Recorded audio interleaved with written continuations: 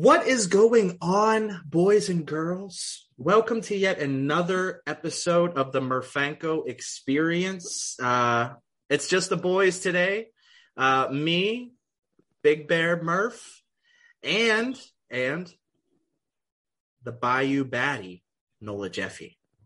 So, it's a mailbag episode, as you all know, because I've been poorly promoting it on Twitter and Instagram. I even set up our own podcast email for this shit. So whoever reached out through email, I fucking appreciate you because that was literally the only reason I made it. I usually give out my personal email, but it's all good. So without further ado, I'm just going to introduce my man Murph here. What's up, Big Bear? What's up, buddy? What's going on? I'm doing good. Doing good. Still getting used to that, but I'm liking it even more each time. Rawr.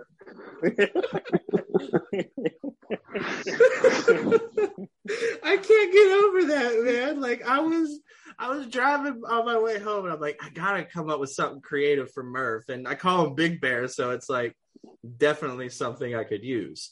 But I have a special request from Nola as a little intro music so he can feel welcomed. So here you go.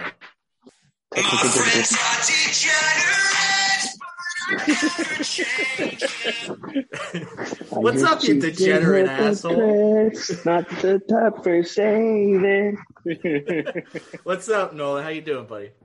Oh, fantastic. Yeah. A lot better. You know, as I was talking to you before we did this, pushing the reset button on my water heater worked, so I didn't have to do any more figuring out. I was afraid for you, man. I thought your house was gonna blow up and shit. Like I'm over here wondering. Like, crazy things go through my head because that's just how I work. But I'm glad. Did you take a power shower before you got? Oh, I took a power shower.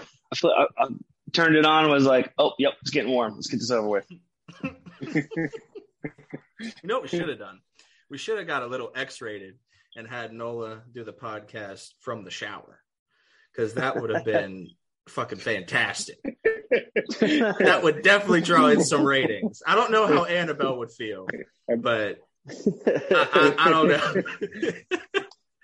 But boys, they would have never let you do YouTube. Yeah, switch it over to YouTube. Yeah. The one episode, yeah. And we could use that crazy encryption that I was telling you about last night. Oh no! Oh man! Never again. Murph, I'll have to like share that with you. The weird encryption that I stumbled upon. Yeah, it's bad, but you should be, because it's like messed up. But we do have a show to get to, boys. I know we have fun just bullshitting, but we do have some pretty damn good questions from the fans of the show. So the first question we talked off air, it's probably the most difficult question out of all of them, but it's the most fun to talk about. So this one comes from Tyler Hernley, and he said, who is the prospect that will make his debut that very few expect to see so soon? Now, things start rushing through your head. You're like, okay, we might be thinking top prospect here. We might be thinking middle of the road. Who knows, right? Like someone we don't expect. So I'm still thinking in my head, wondering a couple of them. So Murph, Nola, I'm going to let you fight it out for who wants to go first in mentioning. We'll let the special guest go first on here because he's got me intrigued with the way you guys were talking. Go ahead. When I jumped on here. Oh, you're letting the DJ go first? Yes. Yeah, absolutely. Yeah. Well, that's what I mean. I get like we were talking last night. I was like, well, you know, he said top prospects. I figure it's got to be someone higher up on the list, and then someone you very few to expect. So obviously, you know, there's a bunch of guys like, well, Cruz is obviously expected. You know, Ronji's expected. Castro. I feel like even I don't know if I could say if like Priester, like if he made a debut, people would kind of expect that still. But my choice is Bay, G1 Bay, because you stole mine. Oh, really? Well, he's a degenerate. He's supposed to. Yeah, living up to the name. I just because on one hand, I feel like few would expect it just because of not so much that Tucker or Newman are gonna hold them back, but you got Cruz, you got Castillo, Castro, so you got all those middle infield guys already. But just between like how I talk about Swaggerty, with defense and speed, those are two things that Bay's going to bring that could push them quicker. Plus the fact that they started, giving him outfield time. So with his wheels, they could stick him out there. And I don't know if he would get center field time because I feel like they're not going to move Reynolds off center field until they have a true guy that they trust to be there every day. But I think him and Alfred might fight for some time if the scenario works out the way you say it. Yeah. But that's what he could. There's a bunch more places he can play: second base, anywhere in the outfield. Probably shortstop in a pinch. Even though I don't think he's played shortstop in a while. I don't think did he play shortstop at all at Altoona? I don't think he did he? He didn't play it in Altoona. It would have been like we're talking probably like GCL kind of thing. Probably the last time that he's actually played short. Yeah. If he's done it all at the pro level. Yeah. As we saw with like Jared Dyson, speed and D play, even if you don't hit. Yeah. Yeah, and shout out to Ben Charrington for getting some kind of deal for Dyson because like that was crazy. To get anything for Dyson was insane. Back when you could trade international free agent money. Yeah. That's the Pirates' bread and butter for a long ass time, man. International free agent money. Yeah. That's how we got Piguero, or not Piguero.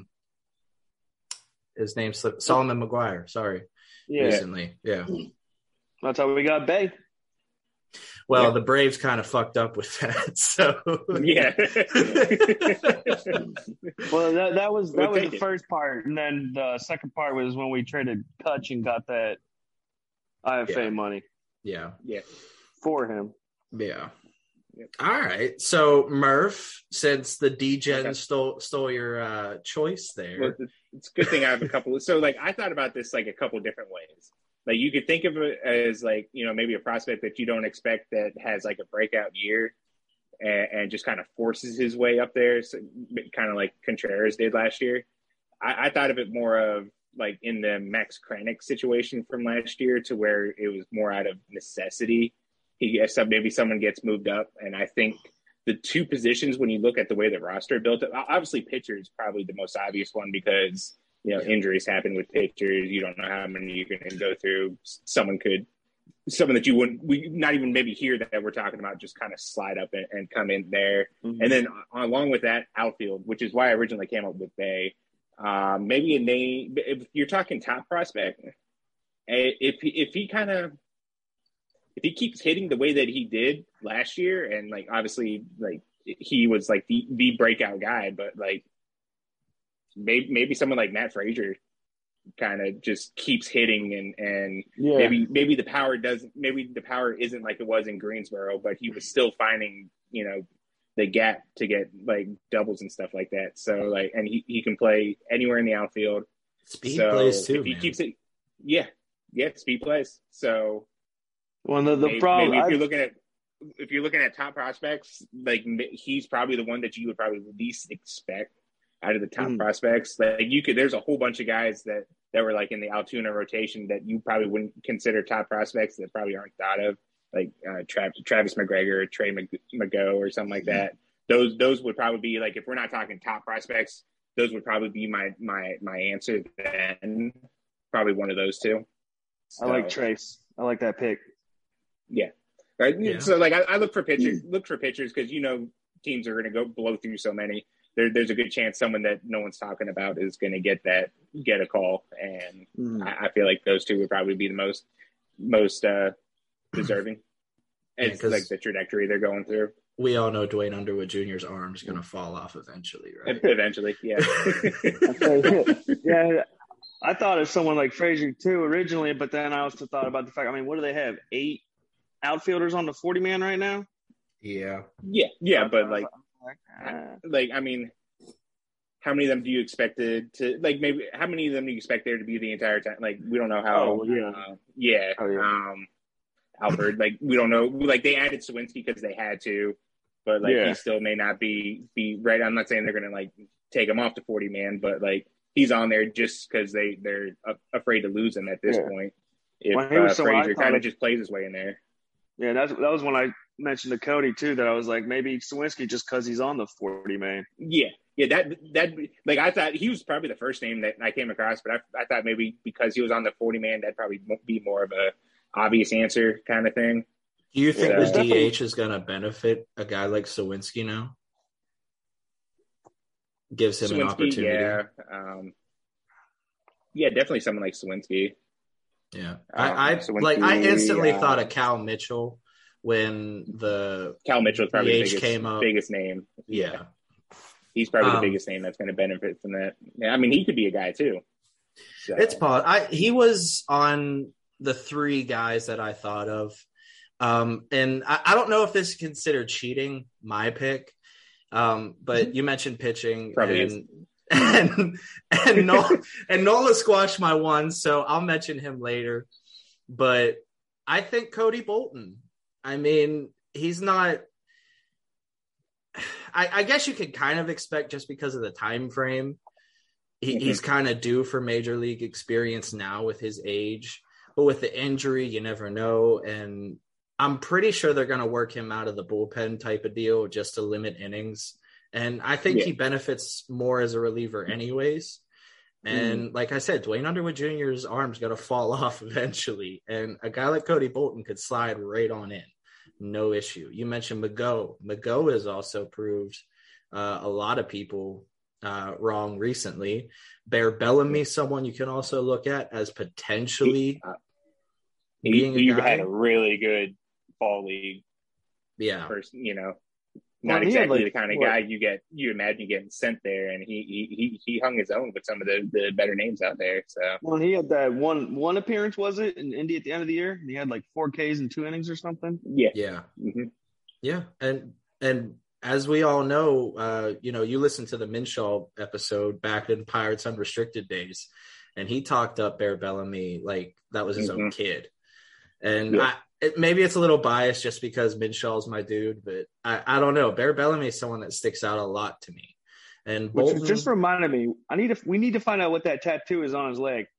I just remembered about that. Oh, the cross out the name. Yeah. That has to be a bad breakup, man. Something. That has to be. It has to be. Oh, and I'm going to hit up Alan Mace to see if he has a guy in Nola for you. I know his cousin does his tattoos, and I think it's Bronx or Brooklyn, something like that. But he has to have a guy down in Tulane. He had to. Yeah, because I got tattoos in the one spot he doesn't. I need to get the rest covered. The calves, man. Yeah, I got both calves up. That dude is just walking mural. Like, did you see his back? Like, his back is completely covered. It's crazy. That's just Pain City. Like, I thought my chest hurt. I can't imagine that, man. Like that. Yeah. That's a lot of time. Yeah. That is a lot of time and money because they're not cheap. Yeah. Like, the last one I spent like $300 on plus tip. So we're talking like $400 there. It's crazy. I'm too indecisive to do something like that. Oh, you're getting a face tattoo. You're getting a face. You're getting a teardrop. Like, you need a teardrop. He's getting a teardrop, and then he's gonna get y'all's new logo on his chest. No, I'm getting it right there, like right on my belly, like right at the top of my belly. I told my dude I'm walking around all summer with no shirt on. I don't care. Like, I have flubber, but it's beautiful flubber at this point, man. All right, so I'm pretty confident with the names that we mentioned. Are there, like, you had like 8 names, right? So who else was on your list? I'm curious because I know Carter Binns was on there, and that was a guy I was going to mention too. And that was more of a, like I was saying, like positional need kind of thing. So we're not sure how the catcher position might shake down. He may be a guy that gets forced up there more out of need than anything. McGregor, touchdown, McGo, Bay, Frazier, Osvaldo, Beto. Beto, yeah. Yeah. Beto. That's Nola's dude. Yeah. So, like, as a reliever stuff, like, he had his moments last year and stuff like that. You know, got to call up to AAA with everyone. Not on anyone's prospect list or anything like that, but, like, you're going to need arms to get through a season. Yeah. Well, that's what I mean. He's right there. Someone that's even started to come on top 10 list, Burrows. Because, I mean, if they want to stick them in the bullpen, yeah, he's another guy that could move, like, insanely quick. Oh, yeah. A lot of people are mentioning Majinski, like, getting, like, shot up. And I don't know if I see that just because of injury concerns. Yeah. I don't know. It's possible just because, like I said, the age. I mean, same thing with Frazier, age. Because everyone lost a year, so everyone's older. It's weird. Where they should be. It's weirder than it'd been in years before. Well, that's the thing. A lot of these guys too, which probably plays into that even more with needing pitchers. I mean, a lot of them have injuries or spent time on IL last year. I mean, Roansy did. Steerland's going to be coming back. He injured. Bolton has been injured a lot. So Steerland's a guy that I think is going to be I wouldn't call him a dark horse, but I mean, they're stretching him out as a starter, which I'm kind of digging. I can't hurt. Worst case scenario. Okay. Just going back to throw one inning. Yeah. Yeah. So, okay. I could dig it. The next question about relievers and stuff like that. Yeah. How about like a really, really dark horse? Really, really a lot of good things have to happen. But as a reliever, what about like Tanaj? Like if he just solves everything and you just want to out of the bullpen with that fastball, he's one of those guys that like things click as a reliever. He could be the one that goes out because he's kind of earned it as opposed to he has to clear the R5 though. Is he going to? Yeah, that I don't. If I'm a team right now and I saw that the Pirates didn't protect him, like I'm absolutely at least bringing him to spring training. Yeah, and I mean, like I don't see a reason why it wouldn't. You want a super dark horse who's also Rule 5 eligible, Oliver Mateo. Yeah, that's my boy. Yep, that's Murph's dude. Excellent piece on Mateo too.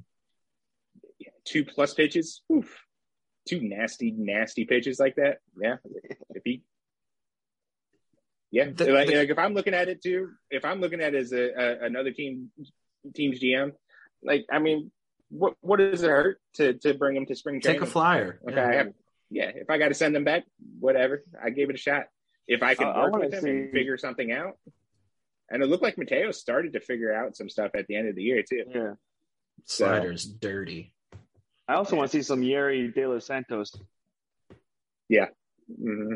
I think as far as like relievers concerned, like he was someone I thought of, but like I just kind of like maybe that's just me or stuff like that. But that was a little more obvious of a thing with him ending in Indy last year. Yeah, but I love Yuri. I don't know. There's a lot of good choices, and I think that was the best question that we've received in like all the mailbags that we've done because it sparks conversation. Yeah. It sparks a pretty good conversation. And another question that sparks some maybe heated talks comes from Pirate Queen Banshee. She is like a diehard fan of the show. Like she comments on everything we tweet. Like it's crazy. But her question was, if you had the power, what would you do in the next CBA to create competitive balance between the teams? There's a lot of topics in the air that could solve that. One is a salary floor. I don't know if that would work. What does the two gentlemen in front of me have to say with that? Because I know we talked on this before, but has minds changed? Have philosophies changed? Like what's going on? Murph is like dying on that one. I don't know. I don't know. Like it's this whole CBA thing has my just head hurting and like it hurts me as a baseball fan to see like just how damaged the sport is right now. And I'm like, just, I feel like forcing people to spend more doesn't get you there unless you can limit how much on the other spectrum they can spend. So like, obviously a floor would come with a ceiling, I would imagine. Yeah. I guess that theoretically that would be the best way to kind of limit things. But like when I was looking at it, I was looking at some stuff today, and like, I don't know what you would want like the salary cap to be at. Like, would like 200 million be fair? Most teams are like, before you factor in like added salary and stuff through the season and all that, most teams at opening day were under that anyways. Now, are you talking like floor or ceiling as far as the 200 million figure? The ceiling. Okay. Yeah. Okay. Like the ceiling. Yeah. Like 200 million. Not many teams were over that anyways. Like, obviously the Dodgers got there pretty quickly, you know, adding Scherzer and Trey Turner and Mets too? Everybody and stuff like in the Mets. Yeah. The Mets were so, and like, obviously those two teams weren't any, you know, they didn't make the World Series. They didn't win the World Series and whatnot. So yeah, maybe something like that makes it more competitive, but just so much, maybe it's just all the bad that we've heard lately, just like kind of dampened my mood to like, is this game really fixable to the point to where we can have like actual competitiveness throughout everywhere? I mean, other sports have salary caps, and you still have teams that like you just know are going to be crap every year. And then you have teams that you know are going to be like, even, okay, you could put a cap on the Dodgers, but they draft really good as well. So, okay, worst case scenario, they can't trade a couple of those top prospects for a guy who's going to throw them over the salary cap. Now they just keep them, and they just have them. So I don't know. Salary cap, I guess, is the easy answer. I don't know if there's any. I just don't know if that actually fixes it. If you add the floor, though, I mean, we talked on this several times. You're going to give a guy like Tyler Anderson 12 million or 15 million instead of what he got. Yeah. Okay. And that doesn't instantly make him better. That definitely doesn't make your team better. No, but it makes the books spending look more better. money now. Yeah. And I thought about this too, because like watching and think about this, like how it translated to baseball. Like in the NBA right now, they have like the play-in game. And there are teams that are like making moves because when, you know, Thursday was the trade deadline. They're making moves just to be competitive and to make the play-in game. They're okay with just making the play-in game because maybe it's an extra home game. They get a little bit of that extra revenue they could throw in their pocket from the tickets and whatnot. And they're just okay with that. Yeah. Like, they're just okay with being average kind of thing. Mm-hmm. And like, are you going to, if you force the Pirates to spend more, it doesn't necessarily guarantee them to be better. Yeah, because they have to still spend it well. Yeah. And it just comes back to like, okay, let's say that you had to get the Pirates up to maybe not 100 million this year, but let's say 80 million. So right now, what is that, like $40-50 million? Who out there right now are you going to spend $40 and $50 million on that legitimately makes your team better that you think is going to actually sign with the Pirates? Carlos Correa. I guess that's going to sign with the Pirates. Well, I mean, the one way that would work, I guess, would be then you'd be what's the word? Then they would be more reasonable to extend Reynolds right now rather than should we? We don't know. Yeah. Be like, well, we got to get up there. So, okay, we'll give you this extension.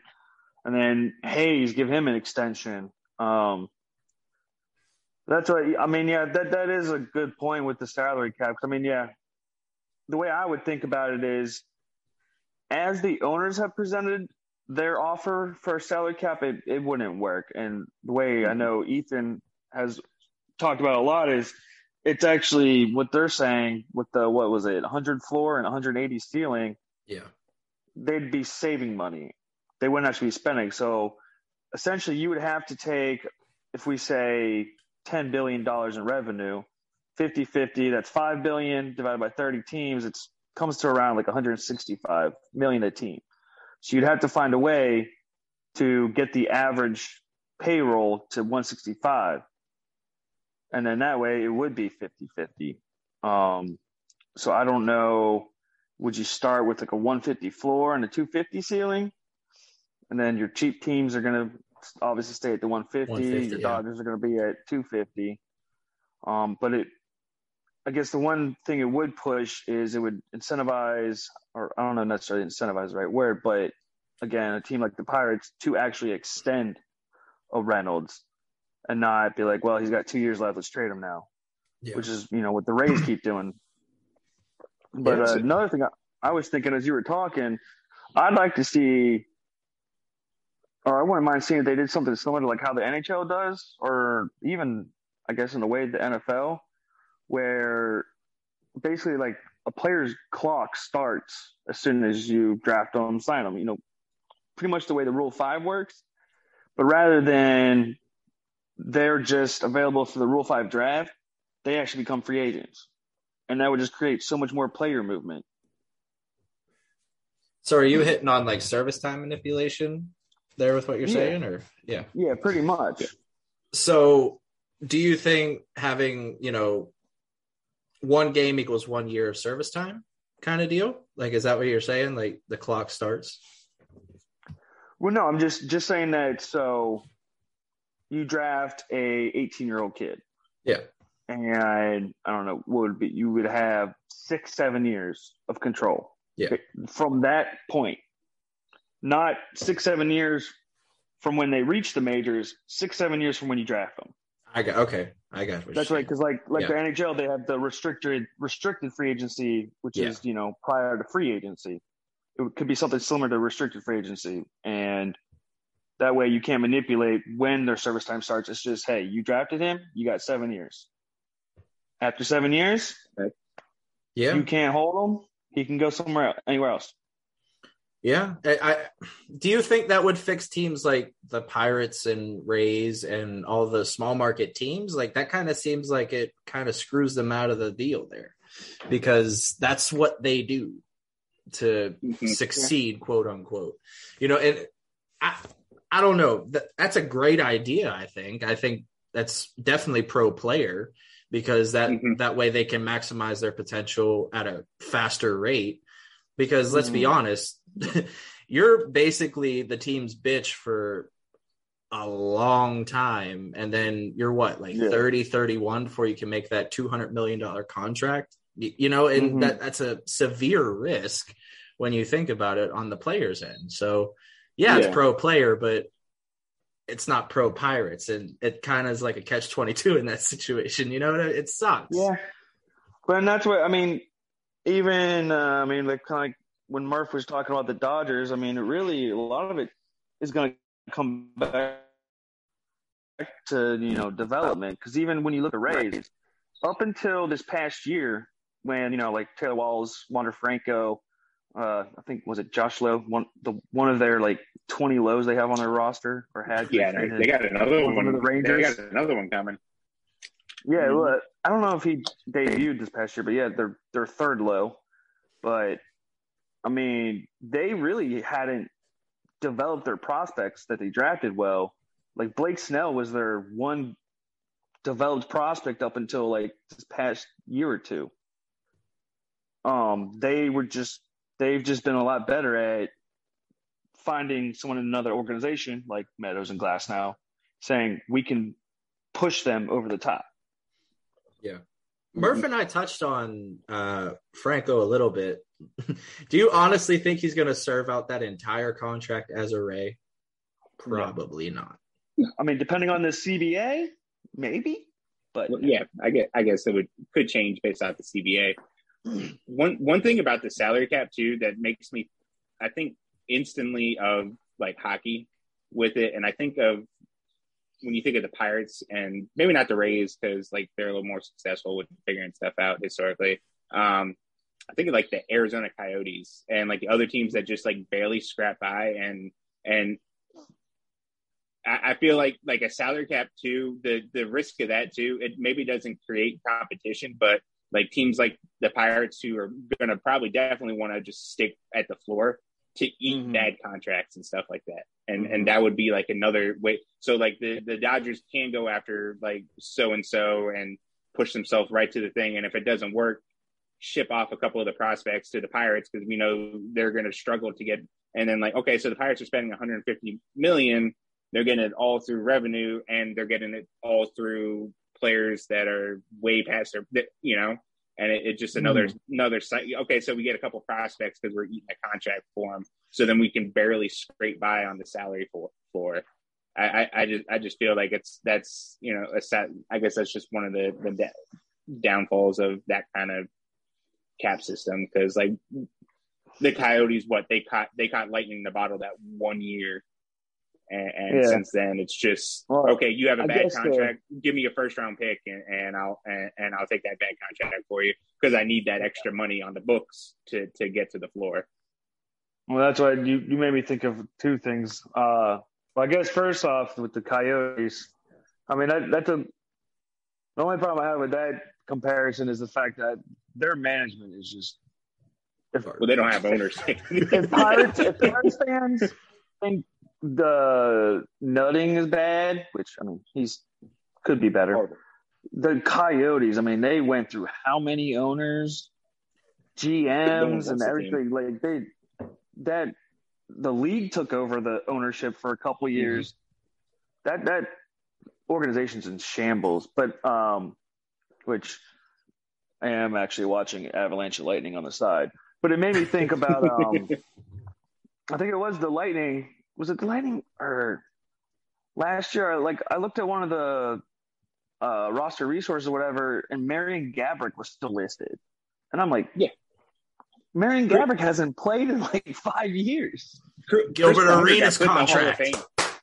Chris Pronger got put in the Hall of Fame while he was still technically under contract because he had been out of hockey he had been out of hockey for that long that he was still eligible for the Hall of Fame, but that contract was so bad and stuff like that they just someone ate that contract and took a couple drafts. So yeah, there are downsides to stuff like that. I mean, the Coyotes make or some teams they scrape by and they get to the floor because they have to, but like, are they ever really competitive? Okay, now this one like crazy idea came up in my head, and I'm going to say it before we run out of time here, and then I'll just resend the links out. It would never work out like logistically, but just imagine like a relegation system like they do in Europe with soccer, with baseball. Just imagine the craziness that would ensue. Like, I understand the money and shit would never work out, but just imagine that. Yeah. Like, you would have teams on the bottom literally fighting to stay up. It's crazy to think about. I mean, I'd imagine like I wouldn't be doing my service as a Pirates fan and saying that would Nutting actually care if he got relegated as long as he's turning a profit. I mean, we're called a AAA team, so we might as well run the relegation system. A AAA team. Right, exactly. Like, have really the curve go up. Like, it's crazy to think about. Yeah, I really do wonder about his motive sometimes. And that's why even when he he's a businessman. Well, yeah, but even still, like, because even with him selling Seven Springs, I was really surprised because I'm like, man, he sold that, what was it, like $125 million? I think he reinvested in other resorts, though. After, like, he put that money back into. I don't know what he did with it. But like, people love to bring up that he's a top 10 richest owner. It's like, no, he's not. He's barely top 25 now. Like his net worth in like 20 years hasn't moved. The Pirates have been shooting up in valuation. His net worth hasn't moved. So I'm also like, he's a businessman, but I'm like, maybe he's just a really bad businessman. He could be. Could be. I mean, he's still a billionaire, but his $2 billion is still $2 billion. He's not Steinbrenner. Let's just say that. He ain't Steve Cohen. No. The Mets are just going bananas with their fucking salary, man. It's that whole situation is just I don't know. Yeah, if you're any kind of worried about a salary cap or something like that, knowing that you'd probably get like a pass or whatever like that, if you sign, like, there's no reason not to go just like ape shit crazy like they did. Just sign as many people as possible. And it's like, well, look how much salary we have. You're just going to have to make an exception for us. Well, I guess, and that's the one thing I know, like when you talk about Tyler Anderson, you're like, what, you're just going to give Tyler Anderson 12.5 now? And it'd probably be, I mean, I don't know too much about the NBA. I'm not a big basketball person, but I feel like it'd be like that. What was it? They like doubled their salary cap and they were just handing out stupid contracts that 1 year. Mm-hmm. Mm-hmm. Yeah. Like they were up slowly and they were signing 6 men to like 2-year, $80 million contracts. All right. So, looking through these questions here, Queen Banshee strikes again. Although technically it wasn't in question form, she did comment on it. So got to talk about it. It deals with revenue sharing. And, she basically asked, how would you do revenue sharing per se? Like, when you say full revenue sharing, how full are we talking? Are you saying that every team gets the exact same amount? Or are you saying that only players get revenue and functionally the league is owned by the players? Like, what's the revenue sharing going to look like here? And I know off air, Nola was going in about revenue sharing a little bit. So you're the guest of honor. So go ahead. Uh-oh. I mean, well, I guess the thing is it kind of parlays on the when talking about doing a cap system. But I mean, if they were to do some revenue sharing, the way I would see it is, I mean, for starters, I feel like the way a lot of people look at it is that they look at each team as an individual company as opposed to the MLB as a whole as a company. And they only want like a portion of the teams to really make bank, bring in the cash, and the other teams suffer from a market standpoint. But if they were to do some kind of revenue sharing, the way I would think of it as is basically, kind of like how insurance works for, say, like an apartment or a condo, where gates in is goes towards the entire league, and then gates out is like each individual team. So like parking and all that kind of stuff. But gates in, and then TV contracts, everything surrounding the game itself, making a pot and just splitting that among the teams. Because again, I mean, I would feel like you want the entire league as a whole to succeed. Yeah. And extend to different markets. Because in a way, your market in Boston, New York, LA, there really isn't much more room for growth because it's already like max capacity. Whereas, it's at its peak. Whereas like the small market teams, like Pirates fans, they just stop caring. So you still have a whole swath of fans that if they have a more competitive team, they're going to come back and they're going to get intrigued. And I mean, so you do that with all the other markets, your Oakland, your Tampa. I mean, the Brewers have found a way to, Brewers and the Cardinals, of course, in our division, have found a way to continue to succeed even in smaller markets. But I mean, like you think about, since we keep bringing up NHL, like the Nashville Predators, when they made their Stanley Cup run, like that city went crazy and all of a sudden became a huge hockey town. Just from like one Stanley Cup run. Smashville. That jersey was so bad. It was bad. I don't even want to get into that, but go ahead. Yeah. Sorry to interrupt. And then, I mean, I just feel like they need to increase their market basically. And that's why even with the Pirates, I think it's a good idea that they're really extending into like with like the Asian players, because kind of like the way the Premier Soccer leagues work. If you have a Kevin De Bruyne, who's German, you're gonna have a huge following of German fans. Yeah. So the Pirates bringing in Korean players, Yoshi, if they get some other guys on the roster, they're going to be bringing in a whole new pack of fans that want to see those players. Yeah, I mean, I think I was listening to a Baseball America's podcast, and they were talking about the Pirates system for like 10 or 11 seconds. And I wrote about it on Around the Horn, where they said the Pirates have always been players in the international market, but their scouting and I guess claws that they dug into Asia have been like remarkable. I mean, you look at the guys that they've brought in, they got Chang, Chen, and the other Chang now. And, Bay is another example, although he wasn't technically ours at first. Yeah. Yoshi, like you said, you're bringing in an Asian market, which could be, pay dividends upon dividends upon dividends for years to come if you continue to develop these guys. Now, in terms of better marketing, do you think MLB should, I don't know how to put this, like promote guys like Tatis and Acuna and, they definitely need to start promoting their players a lot more. Yeah. A lot more. Like, people don't know who Ohtani is. People don't know. Which is crazy to think about because Ohtani is like the mecca of baseball right now. Like, dude is taking over. And you ask like a casual sports fan, I guarantee you they're not going to really know much about Ohtani. Well, they probably don't even know much about Mike Trout. That's even more insane to think about because Trout, let's be fair, is probably one of the best hitters of our generation right now. Like now. Yeah.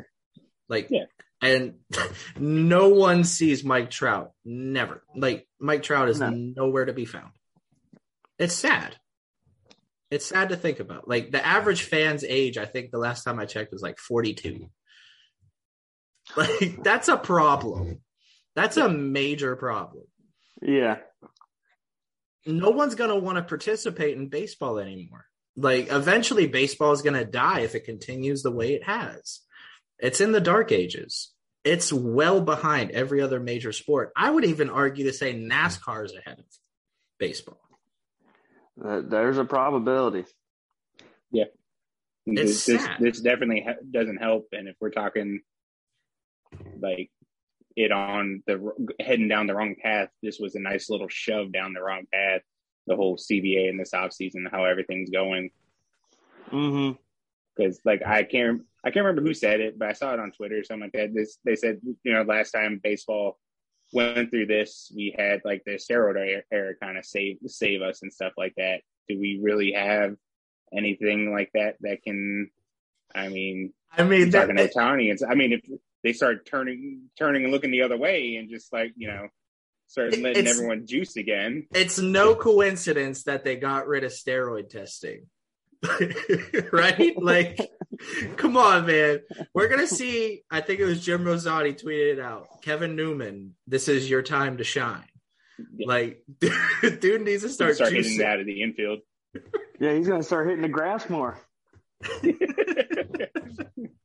Time to juice, Newman. It's time. Him, Cole Tucker, it's going to be crazy, man. They're going to be like jacked. We're going to start seeing a home run race. Imagine Yoshi on steroids. That dude's big enough as it is. Jeez. That dude's like across the river. They're into the river now, so I don't know, but revenue sharing is something that is I don't know. It kind of like goes over my head. It's not a difficult concept. It's just like I don't know. I think it's stupid, to be honest with you. Like, Murph, I know you said it makes you angry. So why does it make you angry? I think just like all of this and like just the whole lockout and the whole situation and like that is just it just the sport that I love that I grew up loving is just like it just a disaster and like the whole revolution. Like that's nice, it allows things to be on a level playing field, but like if you have like that fan base and a market base and stuff like that you've proven successful with and stuff like that, like I can see where those teams are coming from. It's like why am I getting maybe some money, maybe not a lot of money, but like certain things taken out of my pocket to help out these other teams that aren't putting in the effort. Yeah. When like I've done everything that I'm supposed to do to build a fan base and stuff like that, keep the fan base interested. So I don't know. Revenue sharing, I feel, is like above my pay grade kind of thing. Like that's for far smarter minds than me specifically to go over with that. Like my dad has called it whatever needs to be done to get baseball on the field, and not just like a rush it and like band-aid it, but like to fix it kind of thing. But my dad equates it to Major League Baseball's version of welfare, pretty much. And he's a crazy man. Like, you all know, like, I've shared stories with you, but like, he says some things out of pocket that just like, it makes me die on the inside. Yeah. Just, it's like, dude, you've become the cringe dad that everyone talks about. Like, I know Murph has like crazy ass dad stories. Yeah, we talked about those the other day. We do. I can't wait till Father's Day to bring those out. That's gonna be a fun ass episode. But, you know, geared towards a more, you know, fun topic to say.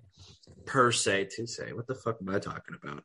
But I mean, first of all, the dude's Twitter handle is just amazing. It's Old Dirty Boat. Like, yeah, I love it. I love the name. Yes. But he asked a pretty good question. He said, Cody, I'm planning on a family vacation out to Harrisburg with a stop in Altoona this summer. It looks like the Curve team could be loaded.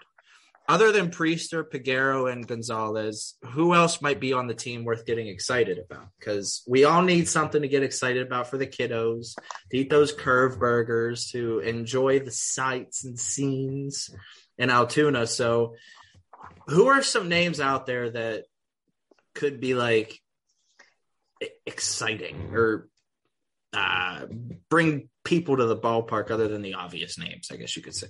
So I was thinking about, me, when it comes to thinking about Altoona, that entire rotation just excites me, like the potential rotation and stuff like that. So I feel like whatever, like he's planning that trip, there really isn't a bad day to go to, because there's probably going to be a pretty good pitching prospect that's taking them out. Either Burroughs, Majinski, Kyle Nicholas that they got in the Stallings trade, Priester, obviously. I think out of anyone on the rotation, though, that intrigues me the most is probably Michael Burroughs right now. Because, like, he's the guy that has, like, in the limited action that we saw from him, like, maybe one of the guys that outside of, like, Jared Jones, because, like, we all know how big I'm on Jared Jones, the next guy that might have the most upside in the system. We saw what he's able to do with just a fastball curveball. Imagine if the third pitch starts coming and he shows that he can stay in the rotation. So I think intriguing wise, he's probably up there for me as well. I have a couple other names, but I'm not going to hog everything for it. I'll let you guys probably. So for me, probably Burroughs is the guy that interests me the most, or that I'd want to go see. Yeah, that's Nola Jeffy's boy there with the ginger beard, man. Burroughs got the ginger. Oh, that's actually a rough subject today, because I saw that video Colin Selby and he trimmed his. I'm upset. You got to trim it before the season starts, man. You can't go in looking like a hobo like me. Come on, man. He needs to get an Eckelman beard. Eckelman's beard is gorgeous. Oh my ginger God. claws. I don't know. I think there's a lot of names to choose in Altoona. I mean, basically, you're inserting Greensboro into Altoona, and we actually get to see these guys. I mean, when you like really think about it, and the power of Tower, Nola's dude, Will Madison. I'm not saying he's someone to get excited about, but he definitely turned it on towards the end of Greensboro's season. There's no lying about that. I mean, the dude looks like a stick. You saw the picture of him with the championship belt, and he was all ribs at that point. I was concerned for him, man. Like, give him a sandwich or something. Like, I'm really concerned for him. There's some other names that are out there. I think Jace Bowen eventually is someone that people need to get excited about because that's my guy. But I've been talking to him weekly. He's adopted the toe tap. He definitely has some power, and in Greensboro, that's going to translate. Andy Rodriguez is someone people should be looking out for. I know he's the sexy subject now. He's on everyone's lists. I don't know if we see Binns jump to AAA or not. He might stay in AA just due to his age. The rotation is nasty, like Murph said. So there's a lot of names out there, but do you have someone in like sticking in your crawl there, Nola? Is someone like well, I'm actually quite upset. You didn't even mention it yet, but I mean, I know Murph ain't a part of the fan club, but we got Blake Sable. We do have Blake Sable. But I was going to say, because you're the president, I can't take over him, man. Like, I'm just... Guess whose name is on the list? No, you don't know. Cross that name off. Do I get redemption? Cody's going to get demoted. Get that shit off, Murph. You can't have that name on there. No. Well, and that's the one thing I was trying to think about, too, is, you know, he says the summer, and it's like, man, when in the summer? Because we could be talking promotions at that time. I mean, he's, again, I don't know if he would fit into those parameters necessarily, but, I mean, Tank Davis could be there by that point. That's the next list. I think that's the next guy on my list. Yeah, I think seeing if Triolo continues what he did last year, he'd be excited to see. Then, as you know, already said, Blake Sable. Just I found it interesting. I forget who's been posting the guy's Twitter handle, but been posting like those exit velocities and like hard hit balls and stuff. And usually it's for the purpose of cruise. And then I scrolled down and it's like, oh, wait a second. There's Blake Sable's on there. Oh, wait. Blake Sable's on there. So, yeah, I mean, and then even throwing out some randoms, you know, Oliver Mateo. I mean, I'd love to see that dude live. Oh, yeah. Oh, yeah. I just want to hear the snap of that glove just because I still remember in college, my buddy and I, it was Strasburg's rookie year. And they came, this is when I was going to Kent State, and they came to Cleveland, and you could hear his changeup hit the mitt from the stands, from the nosebleed. It was just amazing.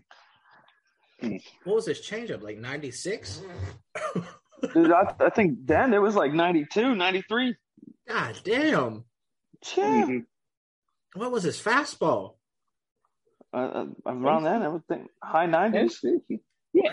He was hitting triple digits all the time back in the day. But that's what I think a lot of, Altuna's going to be mostly seeing if a bunch of guys can continue their trajectory. Lolo Sanchez. Sorry, Kevin. Hi, Kevin. To see if he truly had his breakout year last year, you know, if he figured it out. I think someone that no one's mentioned right now is JC Flowers. Yeah, JC Flowers. Another one. I personally like to see JC come out of the pen because we saw with him starting, it didn't go as well. At least that's what the splits looked like last year. It's Greensboro, so it's kind of hard to tell with pitcher numbers. And I think that's something, you know, you mentioned how well they're going to do as far as trajectory goes. That's going to be a big test for pitchers too. You know, are we going to see them perform better in a much better pitcher park? Or was Greensboro just a mask for how bad they were? And I don't know. A guy like Tanaj jumps off the page if he clears. Hopefully he does. Santiago Flores is something that we need to look out for. One I just thought of that is probably a forgotten name by now, but Aaron Shortridge, when he returned. Shortridge, yeah. Mm-hmm. He was looking real good before he got hurt. Yep. Shortridge is someone that I was listening to Brad Case's podcast, and he was talking to Shortridge. Dude has a crazy ass story, doesn't he? Oh, I hadn't listened yet, so. Oh, you got it. I'm not going to do any spoilers, but you got to listen to it, man. You got to listen to Case's podcast. It's excellent. His last podcast episode was with CSN, Smith and Jigba. That dude is laid back as ever. I didn't think he was that laid back. Like, he's definitely the dude that shows. He was like talking down the fact that Reggie Jackson and him are like friends. Like, he calls him Uncle Reggie. Like, like that's fucking Mr. October, and you're acting like, oh, that's I'd bring that up in sentences that didn't even have reason for me to bring that up. I woke up, had my morning coffee. Oh, and did you know Uncle Reggie Jackson? I know him. That's how he put it. Exactly. He's like, yeah, me and Uncle Reg, we were talking. I was doing some batting cage sessions, and I had to get to the game real quick. And Reggie was like talking my ear off, and I need to get to the game, and I didn't want to tell him like, hey, Reg, I gotta go to the game. Like, dude, I would have just stayed the whole time. Like, fuck the game. Yeah. Like, sorry, coach, I can't come in today. Right? Man, so it sounds like I need to throw on my Brad Case Marauders jersey and I still can't get over the fact that you shook hands with the dude, took a picture with him with his jersey on. I was so in shock. I was like, wait, really? Huh? What? Really? Yeah. Brad's a good dude, man. I think that one seamer can play. Hopefully it does. Well, oh man, who's that? Was it Blake Trinan? Trinan had the one seamer. Yeah, with Pitching Ninja. Yeah, talked about that. I was like, oh, right there's one. Yeah. Fucking 97. Now Case doesn't have that kind of velo. No. He wishes he did. He's quite mad about that. But yeah, I think that Altoona Curve team is like, everyone talks about waves of prospects. The Charrington kind of is bringing along, and Altoona is that second wave. I think we can all agree on that. Mm-hmm. Okay. Any other names? I know there's a lot of names out there. Are you guys thinking of someone else? Name that maybe he isn't like a top prospect, but if you're talking about like just going to a ballpark and probably going to be a fun guy to watch, Matt Gorski. He's almost like a 2020 guy last year with Greensboro. Like Baseball America said that like his upside was someone that could be a 20. So maybe he's not like a top prospect or anything like that. But if he hits some home runs and steals some bases, that makes for a fun day at the park. So yeah. No, Gorski's a guy we can look out for. I think Sammy Ciani maybe. Yeah, if he gets that far. Yeah. It's possible. If he gets that far. It's possible. Yeah. I think we're going to see a lot of two jumpers. Honestly, I think we're going to see that. It's possible. Maybe a guy like, because we're talking summertime, we could see a guy like. There's that other outfielder we got from the Marlins, Connor Scott. He should be there. Yeah, he'd probably start the year in AA. So that'd be fun to see, like, because like that return from the Marlins all right there, and to see. So the Marlins trade wasn't as bad as I thought it was when I look at it. Like originally, it really was. I mean, it was, my initial reaction was like, oh, but then it was like after thinking on it and reading on it, I was like, no, that's probably about right. 32-year-old catcher. Like, yeah. 32-year-old catcher can't hit. And Shut your dirty mouth. He can hit. Yeah, that walk-off home run. That was the coldest picture of all time, man. Absolutely. That was my background for I can't remember how long. That was my Twitter Avi forever. Yeah. Oh, wait, you just reminded me. What you got? Oh, and I was trying to remember a name at first. Well, first off, it's a Bacchus Blonde. It's a Bacchus Blonde kind of night. Oh, yeah. But when you were talking about Gorski, because I remember I was talking to John about it in the threads before, just how he's just such a toolsy player. It's just he could be a really good player if he just put everything together. And I remember talking to him, comparing him to, I don't know if you remember Casey Houston, the outfielder. Okay. He was a real toolsy outfielder that just it was his hit tool that he just couldn't. But the guy was fast. He was a easy center field, strong defense, fast and major power, but he just could never hit. And I know John was talking about him, and a lot of like scouts or coaches thought that just he had it in him, he just couldn't put it together. And it kind of makes me think of Gorski in the same way, because I mean, the dude's great in center field. He's got big power. He just needs to hit the ball. Sorry, I was responding to a text from wifey, fiance. She's not too happy with me, folks. No? Why? What'd you do now? I didn't take the trash out, man. Oh, that's bad. It's a couch night for me. I'm thinking that's cool. Well, I got my PS4 down here. I'm cool. You need to turn it back on and be like, hey, where's Nola Jeffy's cookies? Hey man, she's making some special cookies for you, man. And no, not the 420 kind, I promise. Not this time anyways. Oh, that's good, because that could get me in trouble. No, but we got one last question here for you. It's I think it was a good one just because it came via email. So I mean, that kind of made me feel like I did it did it right. But the question is like, it's simple. It's a simple question. Who are your top 5 Pirates prospects? Because lists are the hot thing right now because everyone's dropping them.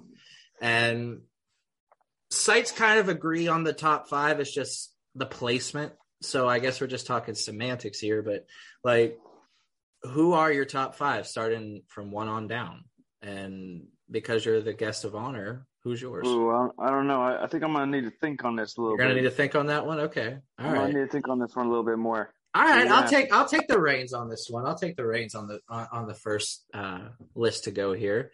Number 1, obviously, O'Neal Cruz. I think Cruz is pretty much the consensus for everybody. Number 2, and this may be a little controversial, I think Quinn Priester is number 2. 3, I have Henry Davis. I know everyone wants Davis at 2 or 1. Not a fan of that right now because he really didn't show a whole lot because he got hurt. Not his fault. 4, this may come back to bite me on the ass a little bit. I think Rowanzi. I think Rowanzi's 4. 5, I had a hard time because there's like 10 guys that you could put at 5, in my opinion. And I wavered back and forth on it, and I don't know if it's the right call.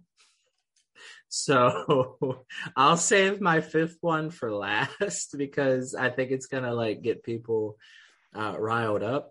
And I want to save the shocker for last. So Murph, go ahead. Cool. So you're going to leave me with that. That's cool. Okay. Yeah. Yeah. Because he just wants to get the last word. I think everyone's like 3 or 4 is about the same. Probably. It's just like you can rearrange them any which way. I have O'Neal Cruz at the top. I kind of jumped back and forth between Rowanzi and Henry Davis at 2 and 3.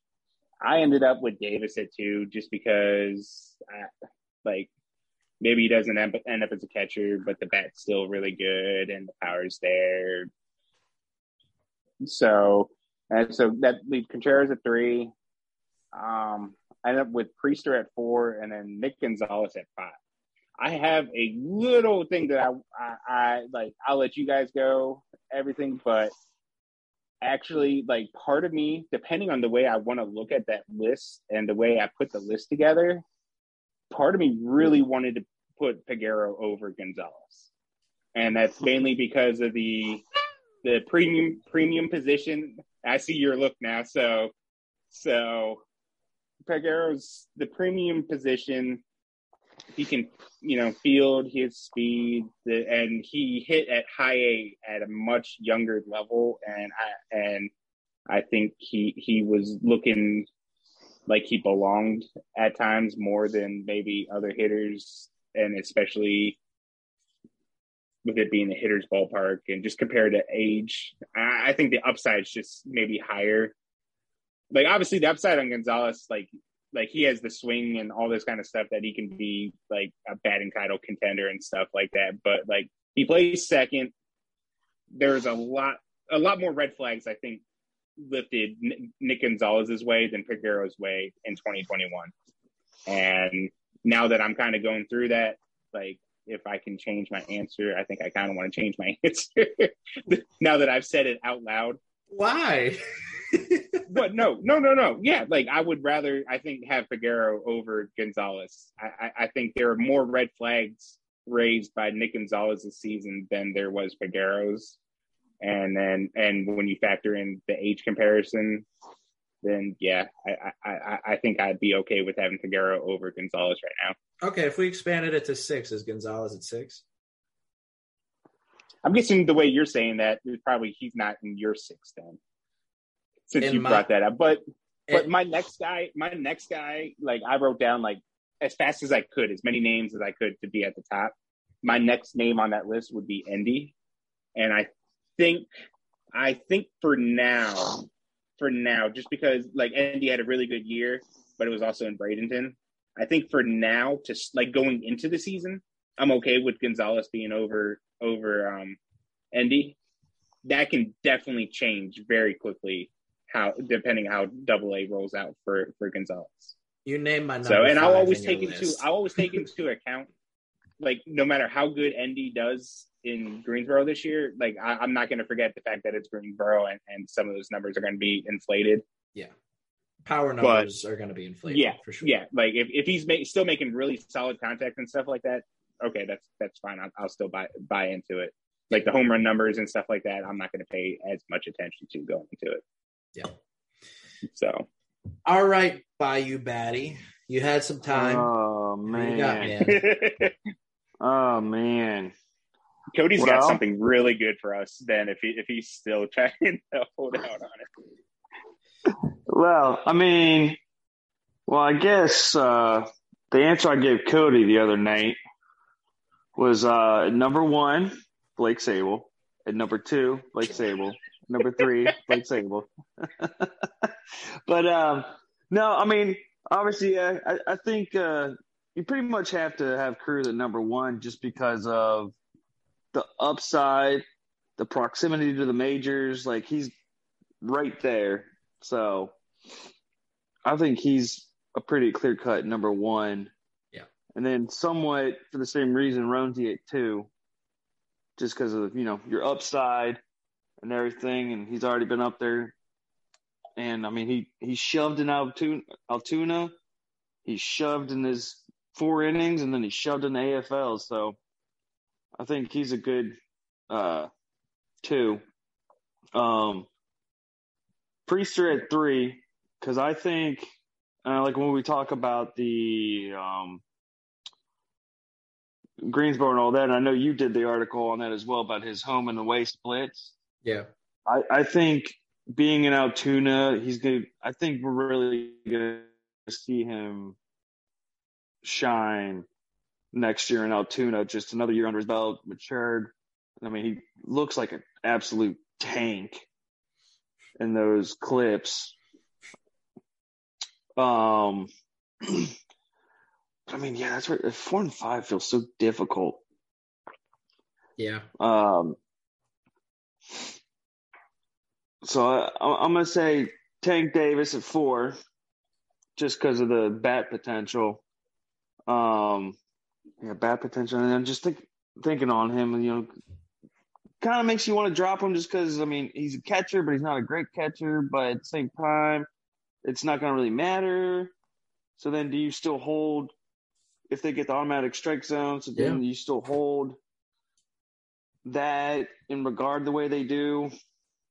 Because who was it? I think Keith Law is like a big dude on defense. Like that's his. Yeah, well, that's what was kind of weird about his list is he took Cruz down because he might not stick his shortstop, but he has other outfielders higher above Cruz.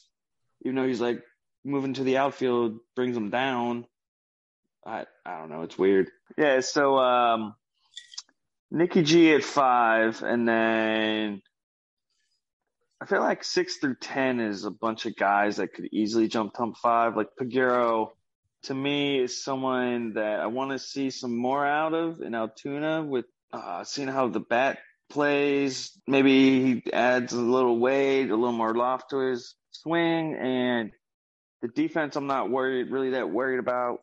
It's just when he matures a little bit more, because you would.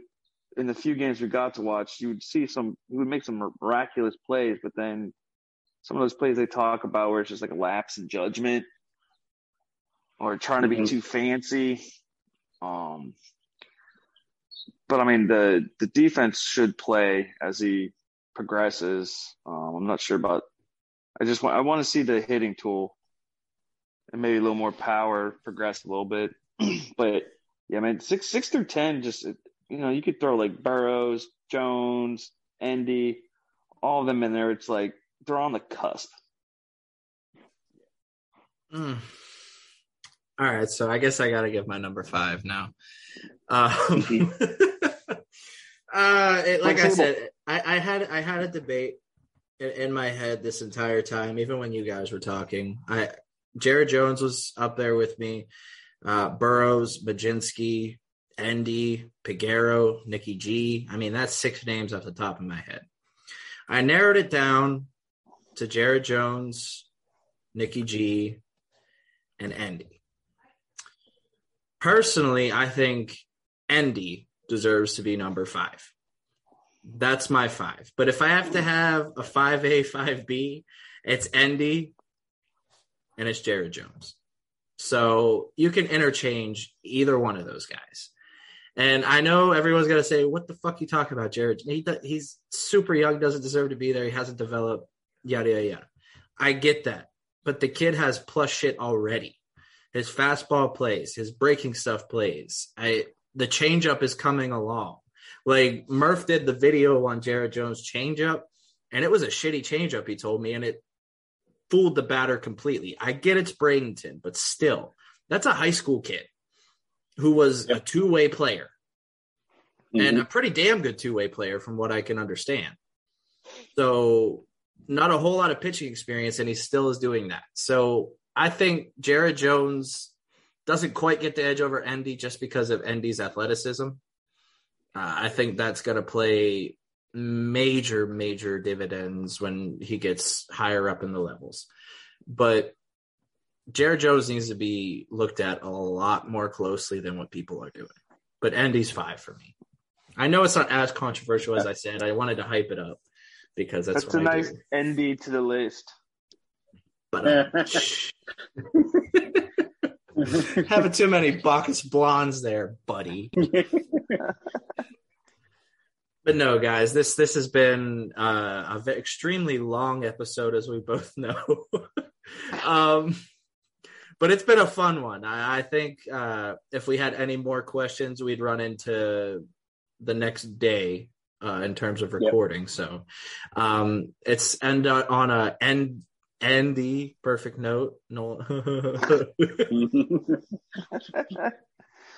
But no, it's been a good episode, boys and girls, and shout out to Nola for coming on the podcast and just chatting with the boys here.